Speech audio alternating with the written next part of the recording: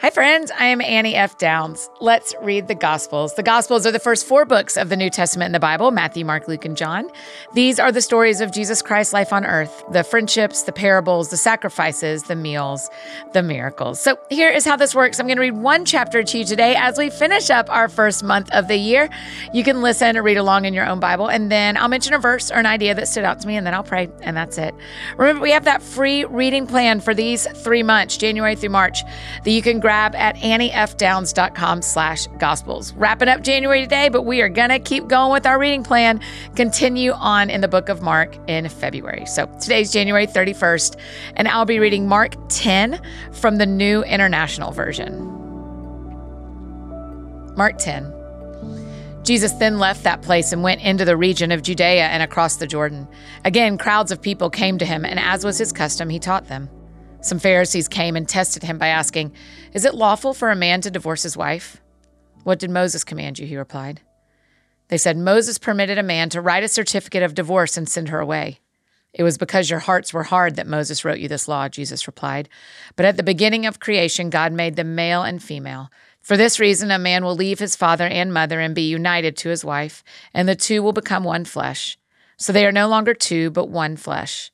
Therefore, what God has joined together, let no one separate." When they were in the house again, the disciples asked Jesus about this.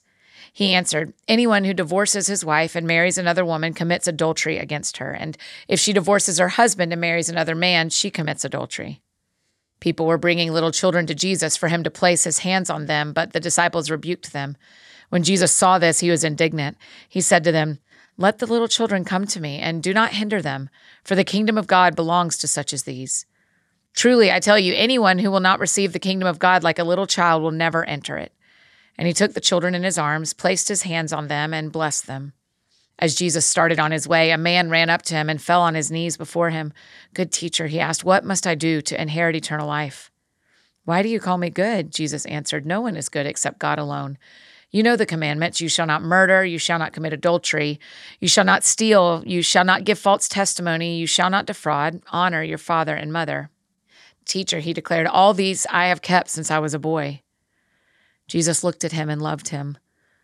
"One thing you lack," he said. "Go, sell everything you have and give to the poor, and you will have treasure in heaven. Then come, follow me." At this, the man's face fell. He went away sad because he had great wealth. Jesus looked around and said to his disciples, "How hard it is for the rich to enter the kingdom of God." The disciples were amazed at his words, but Jesus said again, "Children, how hard it is to enter the kingdom of God. It is easier for a camel to go through the eye of a needle than for someone who is rich to enter the kingdom of God." The disciples were even more amazed and said to each other, "Who then can be saved?" Jesus looked at them and said, "With man this is impossible, but not with God. All things are possible with God." Then Peter spoke up, "We have left everything to follow you." "Truly, I tell you," Jesus replied, "no one who has left home or brothers or sisters or mother or father or children or fields for me and the gospel will fail to receive 100 times as much in this present age: homes, brothers, sisters, mothers, children, and fields, along with persecutions, and in the age to come, eternal life. But many who are first will be last, and the last first." They were on their way up to Jerusalem with Jesus leading the way, and the disciples were astonished, while those who followed were afraid. Again, he took the 12 aside and told them what was going to happen to him. "We are going up to Jerusalem," he said, "and the Son of Man will be delivered over to the chief priests and the teachers of the law. They will condemn him to death and will hand him over to the Gentiles, who will mock him and spit on him, flog him, and kill him. 3 days later he will rise." Then James and John, the sons of Zebedee, came to him. "Teacher," they said, "we want you to do for us whatever we ask." "What do you want me to do for you?" he asked. They replied, "Let one of us sit at your right and the other at your left in your glory." "You don't know what you are asking," Jesus said. "Can you drink the cup I drink or be baptized with the baptism I am baptized with?" "We can," they answered. Jesus said to them, "You will drink the cup I drink and be baptized with the baptism I am baptized with, but to sit at my right or left is not for me to grant.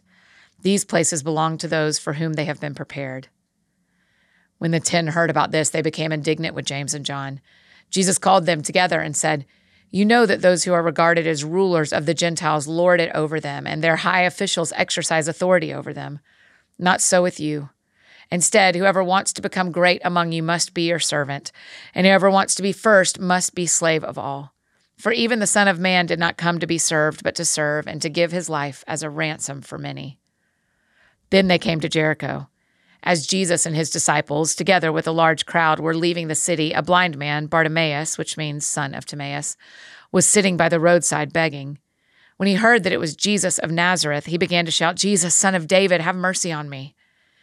Many rebuked him and told him to be quiet, but he shouted all the more, "Son of David, have mercy on me." Jesus stopped and said, "Call him." So they called to the blind man, "Cheer up, on your feet, he's calling you." Throwing his cloak aside, he jumped to his feet and came to Jesus. "What do you want me to do for you?" Jesus asked him. The blind man said, "Rabbi, I want to see." "Go," said Jesus, "your faith has healed you." Immediately he received his sight and followed Jesus along the road. That is Mark 10 in the NIV.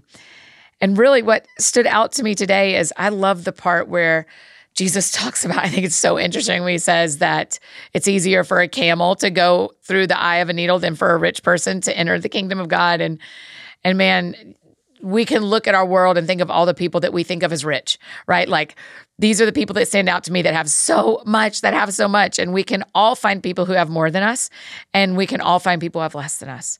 So whenever I come across that scripture, I'm always kind of thinking, Lord, where do I fit in this? Like, am I generous enough? Am I thoughtful enough? Am I being good and finding my treasure in heaven enough that I'm not like a camel trying to get through the eye of a needle? I don't know. I don't have an answer for it. I'm just telling y'all that's what I think about every time I read that is I think, man, I think globally I live in a community that seems rich and we have a lot of what we need.